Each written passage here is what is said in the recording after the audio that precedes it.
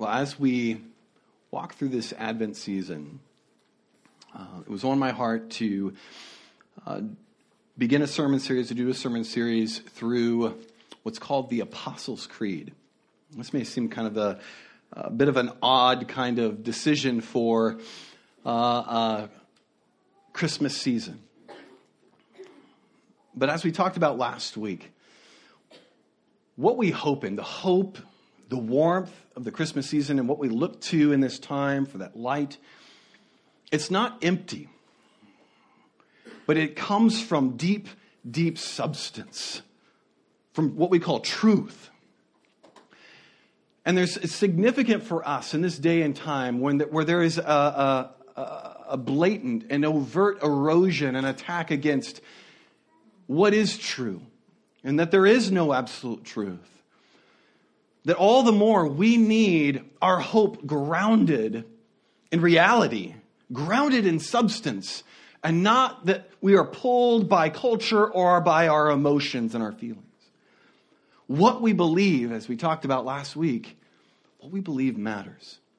The Apostles' Creed is one of these ancient declarations of faith. It's what we call a statement of faith. And it's been recited by Christians, followers of Jesus, for over 1,000 years. And it's united us across the world and throughout time in essential and fundamental truths of life, of who God is.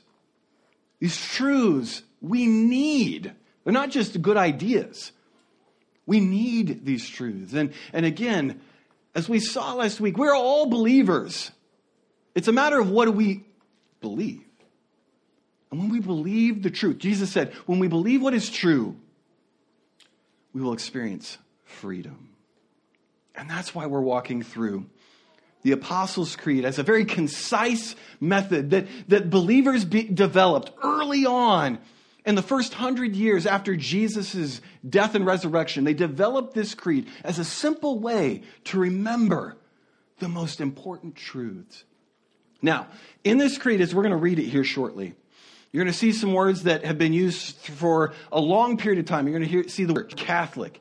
That word Catholic doesn't mean the Roman Catholic Church.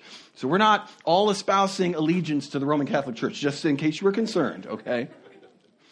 It's a small c, and that small c Catholic word means universal. God's people throughout time and through all around the world. The universal church. You hear words too, like Jesus descended into Hades, or some versions hell, or things like that. Don't worry, we're going to unpack what that means down the road here. Stay tuned. In the meantime, would you join with me together here in reciting the Apostles' Creed, these foundational truths of God, of our faith. I believe in God the Father Almighty, creator of heaven and earth, and believe in Jesus Christ, his only Son, our Lord, who was conceived of the Holy Spirit, born of the Virgin Mary. He suffered under Pontius Pilate, was crucified, died, and was buried. He descended to Hades. The third day he rose again from the dead. He ascended to heaven and is seated at the right hand of God the Father Almighty. From there he will come to judge the living and the dead. I believe in the Holy Spirit, the Holy Catholic Church, the communion of saints, the forgiveness of sins, the resurrection of the body, and the life everlasting. Amen. This morning, as we unpack a portion of the Apostles' Creed, we're focusing today on I believe in God the Father Almighty, maker of heaven and earth. We're going to unpack and see how he sees you when you're sleeping. He knows when you're awake. He knows if you've been bad or good. So be good for goodness. Oh, wait, that's Santa. That's not Jesus. That's not God the Father. Well, hold on here. Unfortunately, the reality is we often treat God the Father like he is Santa. right? Too often we might respond or react or think about God as if he's somebody that if we do our good things, because he's got his naughty list, he's got his nice list, and he's checking it twice, right? That if we give God our good behavior, he's going to give us what we want on our Christmas list, on our prayer list. We oversimplify God into this kind of transactional kind of relationship, like we're going to Walmart, we pay him our good works, and he gives us what we want. Too often it's true, right? But it's not just Santa Claus that we kind of have this distorted view. We have other distortions of God in our life. In the world of psychology, we call these things projections. Like this screen here. The screen does God like this screen is somebody we project onto him our pain, our past, our other relationships, our own sinful brokenness. We try to create God in our image, how we want him to be. And Satan knows. There's an enemy of evil out there that knows that what we believe about God either will bring freedom or it will enslave us. It will destroy us. From the very beginning, he set out to distort the image of God in the mind of Adam and Eve. He set out to distance us from God. Because if he can distance us or distort our image of God, he can destroy us. What we believe matters. What is true matters. Freud would say God is a creation of ourselves, of our own psychological weaknesses. God does not exist, only that we need him to exist in order to survive. And so we create him out of our pain and our problems, our projections. Freud is wrong. Just be clear. But he's not altogether wrong. Because we do project onto God. Do you want to believe a distortion? Or do you want to believe what's true? If we're going to believe what is true, we need to receive the truth from God who revealed it to us. He didn't just set it out there, himself out there, that we've got to figure it out and find. No, he's a God who is near, as we will find today, and he has revealed himself. And today in his word, we're going to be preaching through Acts 17. Acts 17, verses 22 through 31. So if you have a Bible or Bible app, you can go ahead and turn there. We have evidence, and based on evidence, not just feelings and emotions and our own psychological brokenness, we have evidence to believe in God the Father Almighty, maker of heaven and earth. Acts chapter 17, verse 22.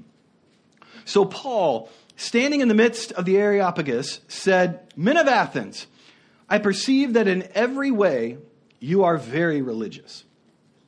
For as I passed along and observed the objects of your worship, I found also an altar with the inscription, 'To the unknown God.' What therefore you worship as unknown, this I proclaim to you. The God who made the world and everything in it, being Lord of heaven and earth, does not live in temples made by man, nor is he served by human hands, as though he needed anything, since he himself gives to all mankind life and breath and everything.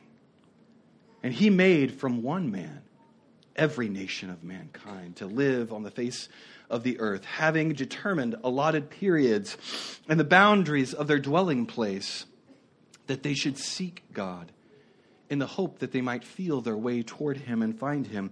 Yet he's actually not far from each of us. For in him we live and move and have our being. As even some of your own poets have said, for we are indeed his offspring. Being then God's offspring, we ought not to think that the divine being is like gold or silver or stone, an image formed by the art and imagination of man. The times of ignorance of God, the times of ignorance God overlooked. But now he commands all people everywhere to repent, because he has fixed a day on which he will judge the world in righteousness by a man whom he has appointed. And of this he has given assurance to all by raising him from the dead. Would you pray with me here as we receive God's word? Holy Spirit, we ask for your grace and your mercy, Lord, to open our hearts this morning as you shine your light. As you shine your light, expose the darkness, expose the distortions in our life of who you are, and reveal to us the truth, that we might believe on the truth. And as you told us, Jesus, when you believe what is true, there is freedom. There's life. So Spirit, do that work in us today. Meet us, Jesus. And I pray, Lord, Holy Spirit, for your filling in me, your broken vessel, to proclaim your truth, to proclaim what we need to hear. And change me, Holy Spirit. In your name we pray. Amen.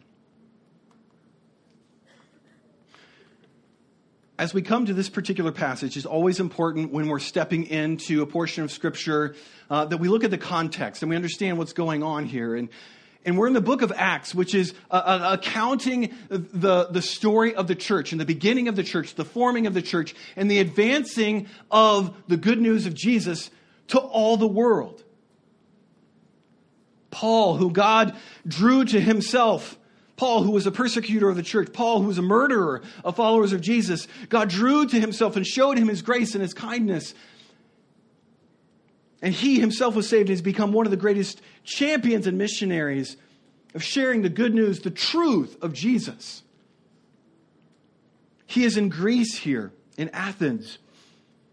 And one of their methods here was to show up to their places of worship and to share with them, using their own forms of worship and their methods of worship and the things they worship, to share with them about the truth of who God is. Paul in Athens, as you know, they had many, many gods.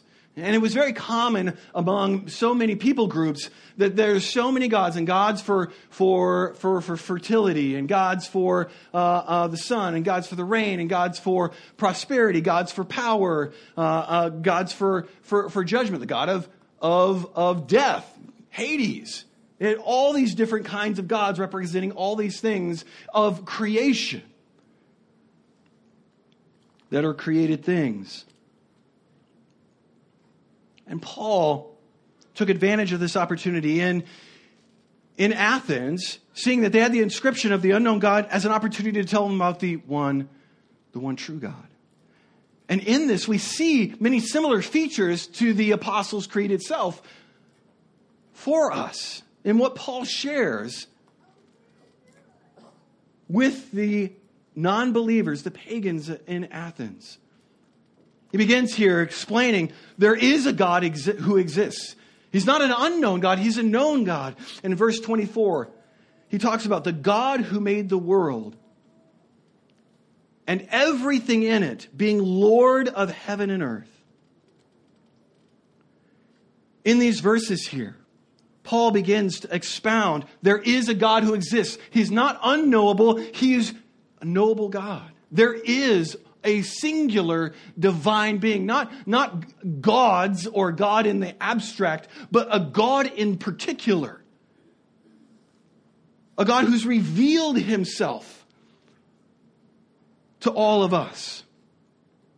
We all have to answer the question, and we've been wrestling with these questions throughout time. These questions of, why are we here? How did we even get here? And of course, these two questions are very much intertwined in terms of how we answer them. Is there something greater or bigger than us that Nate did? humanity? Did we, this nature, the universe, did all of this come into existence spontaneously? Now, this is a modern belief in terms of the spontaneous generation or creation, if you will, coming from an evolutionary thought. It's important for us to consider what started everything. Is there evidence of God? Or are we just, again, like many secularists and atheists have said, are we just merely creating God ourselves for our weakness? Is there evidence? The simple question of, how did all things get started? R.C. Sproul has a great quote here. He says, for the world to be self-created presupposes that the world exists so that it can create itself. For something to create itself, it has to be there before it's there. Okay, you still with me? In order for things to just spontaneously exist, something had to pre-exist the spontaneous existence for something to exist. That may not have helped. We know that you can't get something from nothing. If something came, it's because some potential energy, something was there to begin it all. If anything exists now, then something has always existed, something or someone, eternal. We did not just happen. The question isn't, did something exist, but what pre-existed us? Of course, we as believers, we place our faith in the existence of a being. There's an atheist, let's just be clear, for those who don't, brought all things together, and we have more evidence for that. But an atheist, let's just be clear, for those who don't believe, and don't believe in the God that's revealed to us as Christians, it takes just as much faith, or as a much intellectual suicide, as they might like to say. It takes just as much faith to believe in something that is not God, that pre-existed and spontaneously generated our existence. But we have further evidence. Consider the very meticulous and fine tuning of the universe, and let alone our world, Earth, such that, are you breathing right now? Any of you in the house breathing? Yes, you're all breathing because you're here and you're alive. The fact that you breathe oxygen and your body needs it, and this earth within which we live supplies it, and our bodies don't just merely just expand and evaporate because we have gravity that holds us together and keeps us in body. There are so many factors and rules. We are just perfectly the right distance from the sun so that we don't freeze up and become ice cubes, or we don't burn. But we have just enough heat and warmth in order for things to grow and for there to be seasons and the food to be supplied. The fine tuning of our very universe that allows for there to be life. And not just any kind of life, but the very fact that you and I can have a philosophical, theological conversation means we can reason. All these things, this very fine tuning is further evidence. This didn't just happen. The probability of this is so significant. It's impossible unless there's an intelligent designer. Does God exist? We believe in God. Not just any kind of God that we would create, but there is a revealed God, a true. In addition to logic, our hearts kind of know this. You know, you think of your bodies.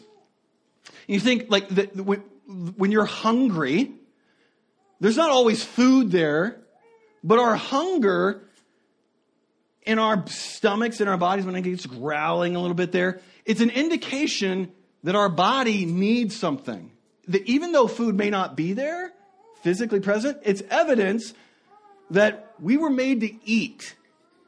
And we need to consume something because our body is telling us we need food.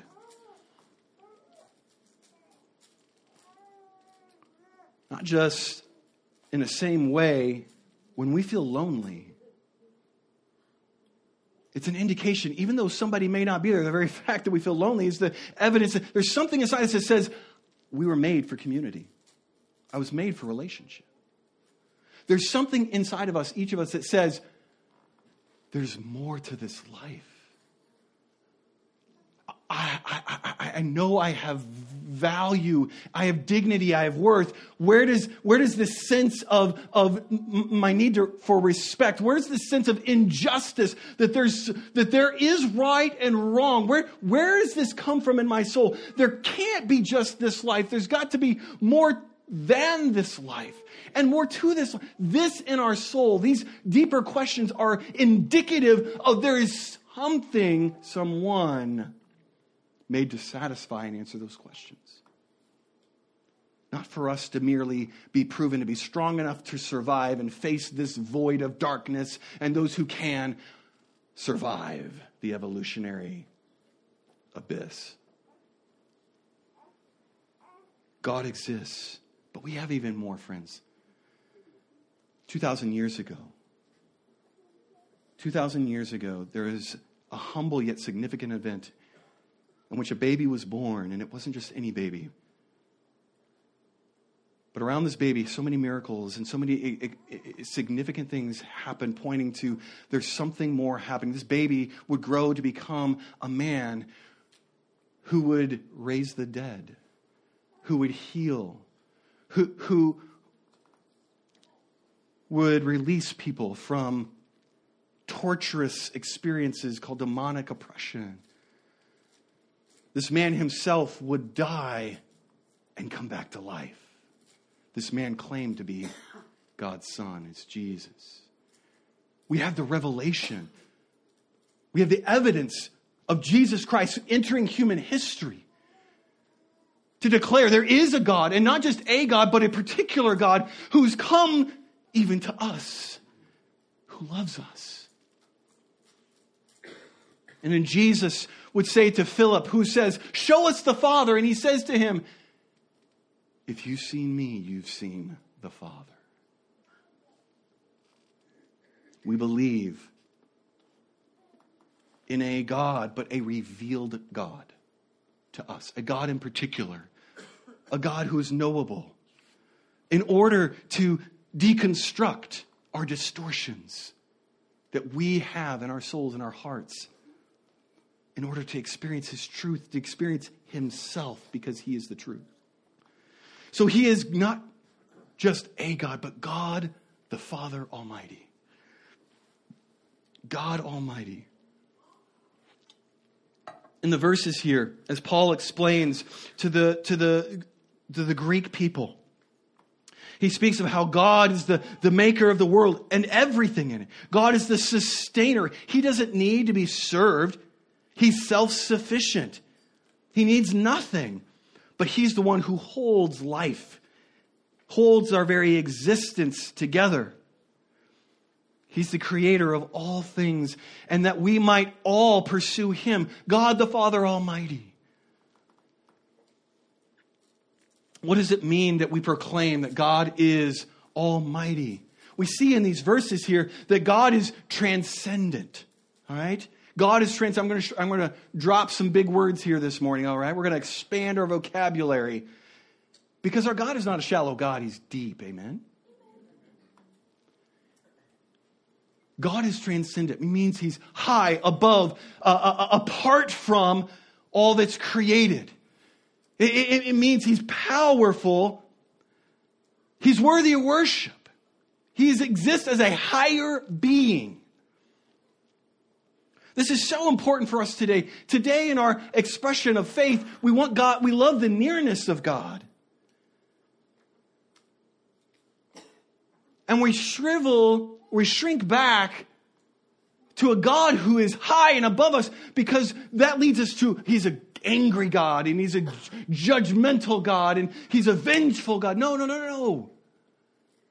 That's our projection onto him. A God of power. He is a God of power, but he's not an abuser. The Almighty God, being over everything and sustaining everything, is necessary if he's actually to be God. His power over all things means that he can accomplish what he wills. All that he wills, all that he intends, he can accomplish. This is important, this next part. All that he intends is good. Being almighty, he can accomplish all that he wills, but all that he wills is good. This is so huge. As we come, the last several weeks, there's been some significant deaths. And it's not like these kinds of deaths are new. And we see, when we look around the world, oh my goodness, the evil that's present, and and it raises important questions. How, if he's almighty, why is there such injustice in the world? Why is there evil in the world? And then that leads us to questions that can he actually exist? No, evil actually is further evidence of the existence of God, because you can't know what's evil without there being good. This is so important for us as we understand God is almighty in our personal lives. We're tempted to think and reduce God into overly simplistic ways, and that if he's almighty, then he controls everything, and we're just merely puppets pulled on strings, and everything is controlled and done by him. That's not what it means.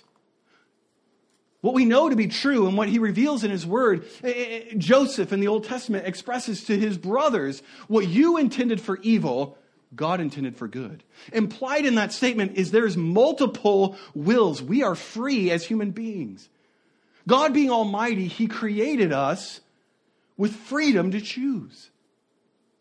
That's important because God did not create us to make us love him, again, like something abusive and narcissistic. God created us with freedom to choose to love, to respond to his love. We are broken, and we choose ourselves over others, over him.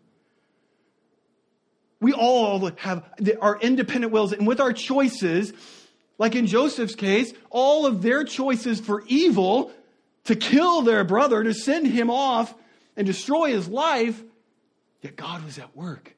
Not only do we all have the freedom to choose things independent from God and choose sinful things and evil things our own way, but there is another force at work in this world. We call Satan. There's a demonic, dark, evil force that is at work in this world. God Almighty means that with all the forces at work, including billions of people around the world making choices simultaneously, and this presence of evil that is seeking to destroy God's beautiful creation, and all of this going on, he will always accomplish his purpose, regardless of our sin and the evil at work in this world. He will win.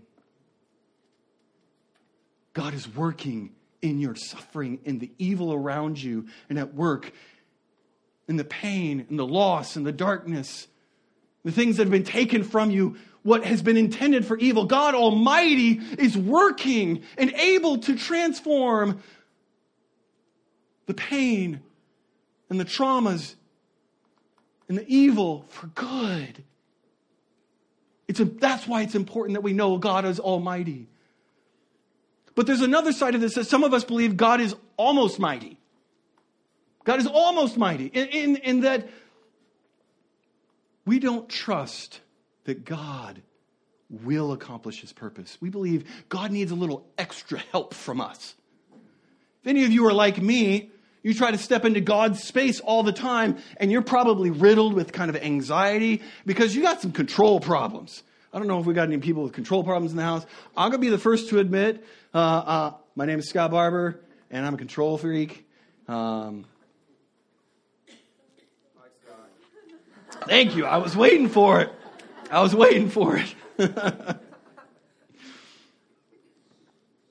It's so important in believing in God Almighty because it allows us to rest and take responsibility. We will not take responsibility for what we can control. Our response to God, being responsive beings in this life, if we're trying to control things that only God can control, we're trying to control other people. We're trying to control what they think about us or to get them to do what we want. We're trying to control our circumstances and no, you need to work my way. Again, nobody here struggles with that except me. Thank God. Whew. God isn't almost mighty. Amen? We believe in God the Father Almighty, which allows us to be obedient, to trust Him. We don't have to know it all. We don't have to be it all. He is enough. And He is trustworthy. Because He's God the Father Almighty, we can come in prayer and believe. He works and He's listening. God the Father Almighty makes prayer all the more important for you and I. In relating to Him and receiving His goodness and His control in the world here. And His control through us. Not over us, but through us. J.I. Packer says this. Let me just skip ahead here. The truth of God's almightiness in creation, providence, and grace is the basis of all our trust, peace, and joy in God, and the safeguard of all our hopes of answered prayer, present protection, and final salvation. As I go through this sermon series, there's several books that I'll leave out available up here for you to check out. These books are really, really good in walking through the Apostles' Creed and the depths of the meaning there. And I just wanted to highlight them to encourage you to consider taking a look for your own continued growth and development and taking things deeper. God is not just almighty. God is maker of heaven and earth. What does this mean here? Again, we see this in the passage. Verse 24, again, God who made the world and everything in it. He made us, in verse 26, made from one man every nation of mankind. He is the origins of all things. We do not just believe in a spontaneous generation or spontaneous creation, but when we pull the curtain back behind this world and universe that exists, we see an intelligent designer, as we've discussed. The very fact, as I referred to, we have reason, but we have more than just our capacity to reason and make decisions and determine what's right and wrong, which is not something that's true in animals. It's instinctive. This indicates something that the Bible tells us, and the truth of this is that we were made in His image. We are set apart from all other things that are created because we as human beings were made in the image of God, meaning that we have certain characteristics like that of God. The capacity for love. The capacity for compassion, for relationship. Not just for survival, but for the good of another, to sacrifice ourselves for the good of another. That doesn't make any sense in an evolutionary context. We have the capacity of joy, beauty.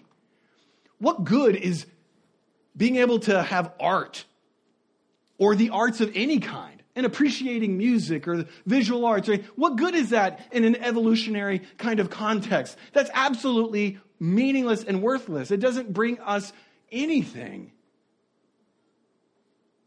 But it is good. The music we play and as we hear and as we sing it. The images we love. I don't know about you guys, but I want a white Christmas, all right? I want a white Christmas. Any white Christmas people in the house here? Any Scrooges in the house? I know you're here, Scrooges. Yes, you are. That beauty of that freshly fallen snow, right? It's absolutely spectacular. It stirs in our hearts something of significance. Our capacity to have beauty. We can see color. Did you know that? I mean, we're especially, again, the fine-tuning, we can see color and it produces something in us that's joyful and pleasurable. That's just crazy because we're made in God's image.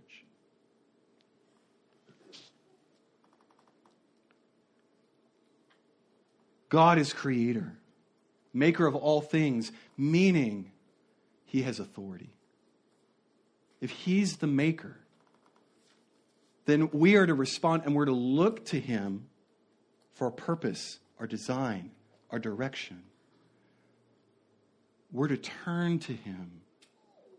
But instead, our tendency is to run from him, right? Or our tendency is we want to recreate God in our image. Our tendency is to want to be God, to replace him. And so we if we believe in God, we believe in the God that we can fashion that can work for us and accomplish our purposes and accomplish our ends and works for us. He's our servant, our sugar daddy.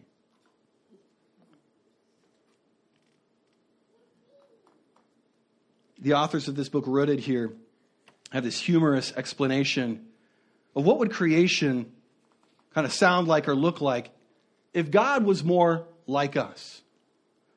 In the beginning, it was 9 o'clock, so God got off to work. He filled out a requisition to separate light from death. He considered making the stars to beautify the night and the planets to fill the skies, but thought it sounded like too much work. So he decided to knock off early and call it a day. And he looked at what he had done and he said, it'll have to do. On the second day, God separated the waters from dry land, and he made all the dry land flat, plain, and functional, so that, behold, the whole earth looked like Idaho. He thought about making mountains and valleys and glaciers and jungles and forests, but he decided it wouldn't be worth the effort. And God looked at what he had done that day and said, it'll have to do. And God made a pigeon to fly in the air, and a carp to swim in the waters, and a cat to creep upon dry ground. And God thought about making millions of others of species in all sizes and shapes and colors, but he couldn't drum up enough enthusiasm for any other animals. In fact, he wasn't too crazy about the cat. So God looked at all he had done, and God said, it'll have to do. So he breathed a sigh of relief and said, thank me, it's Friday.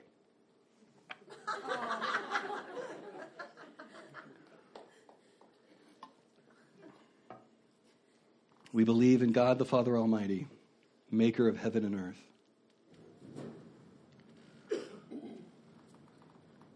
If he is our creator, then friends, our response is to be worshiping him. He created, but the things that he created, we tend to worship them. We're not like the Grecians who necessarily have all these different images, a god of fertility, a god of death, a god of rain and water, and all gods for every kind of thing, sun, moon, and stars. No, we don't do that nowadays. We just have different gods of a physical form. Money, our jobs, sex, relationships, people, good things that God created, but we make them the things that we live for. We make them the things that give us value and identity and worth. And we continue to keep coming back, and we're broken and we're empty, and we don't have that worth and self-esteem and that direction and that purpose, because we keep going back to these broken things. The created things that were never meant to satisfy, the created things that bring us joy are to point to the one who is joy, who is love, because only he can satisfy. Our response to our Creator should be worship and devotion to Him, to receive the good things He gives as gifts, to be thankful for the things, but not devote our lives to them. Thankful for our work, thankful for His provision, thankful for His achievements and our accomplishments, thankful for love and intimacy and food and pleasure. Thankful, but these are not the things we live for. He is worthy of our worship, friends. What is the distortions that may exist in you and I towards our Creator or towards His creation? Finally, He is God the Father. He is God the Father. Like I mentioned, He's not merely this all-powerful being over all the universe and the earth and this distant God who reigns in power. He's revealed as He's slow to anger. He's abounding in love and kindness. He is a patient God. Paul explains He's a near God, our Father. Even though the Grecians had the phrase in verse 28, in Him we live and move and have our being, even as some of your poets have said, for we are indeed His offspring, being then God's offspring. Times of ignorance got overlooked now. But yet actually, verse 27, God is not far from each one of us. This is called the immanence of God. He is both transcendent and high and over all things, but He is immanent. He is near. He is among us. That word immanent comes from the word we love to express, and we sing about this at Christmas time. He is Emmanuel. El is the word for God. He is God with us, God near us, Emmanuel. The evidence that God is not far off. That He is not a God that's just judging us from a distance. He's not using His power to just get what He wants. His demonstration that He is good. Being a father, He is good to you and I. He steps towards us. He doesn't take things from us that maybe earthly fathers have done to you or people in power have done. But He used His power to sacrifice Himself for you. He sent His Son in our place. God the Father, God in all His glory and power, became a human being to suffer everything that you and I suffer. To go through all our hells with us. But even more, to go through hell for us. God our Father means He is near. He's not creepy like Santa. When you think about it, Santa's creepy. He's not near in that way. He's near in kindness, in goodness, in holding you, in communicating His truth to you. He wants His truth to be experienced by you and me. Yet, friends, we hold Him at arm's length. We project onto Him all kinds of distortions of who He is. We keep ourselves distant from Him in a sense of shame that we think He is treating us like others have treated us. He is treating us like maybe some unhealthy parent figures in our life or authority figures or friends. We think that He's shaming us when in reality, friends, He's taken our shame on Himself to draw you and I into His arms. And He's ever pursuing you and I in our brokenness and our sin and our filth and the things that are hidden and nobody else knows. The darkness, He is near. David explains that even in the darkness, you are there with me. But friends, we will not know Him as our good Father who's all-powerful and our maker and creator, we will not if we don't let him near. If we continue to hold him at arm's length. John expresses this in chapter 1, verse 12, explaining about Jesus is coming to us, to all who received him, to all who believe in his name. He gives the right to become children of God. We're all made by God, but we will not know him as our Father unless we believe and receive. Unless we surrender. Unless we stop running and let him catch us in his relentless love. We will continue to be enslaved by our distortions of who God is. Distant and eventually destroyed. We must come and we must respond. He will not do it all for us. In love, he created us with the ability to choose. Your God the Father is inviting you this morning even through his Son.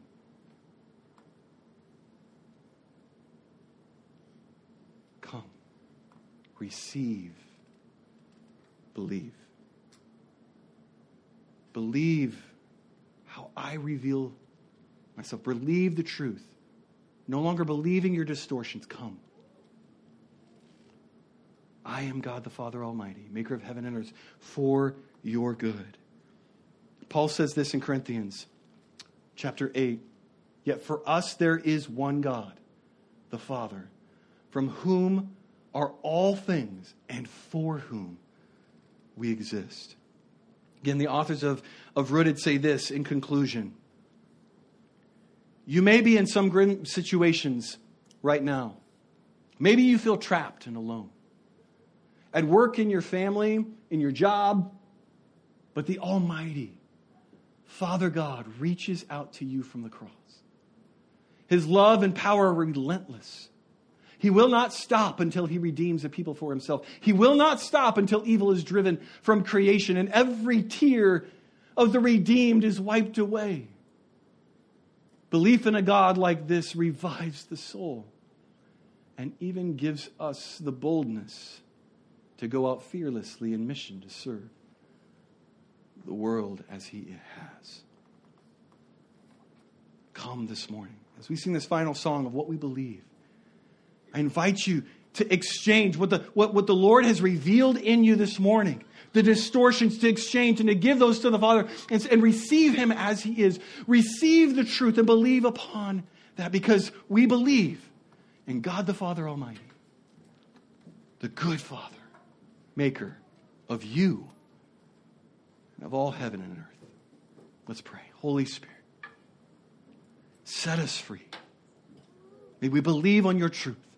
May we believe, God, in your existence, but not only that you exist, Lord, as a blank canvas for us to recreate and distort, but God, you exist as a good Father who is working with all the evil at work, with the brokenness of other people around us in our lives, even the scars that we bear ourselves, and you are redeeming it all through your Son.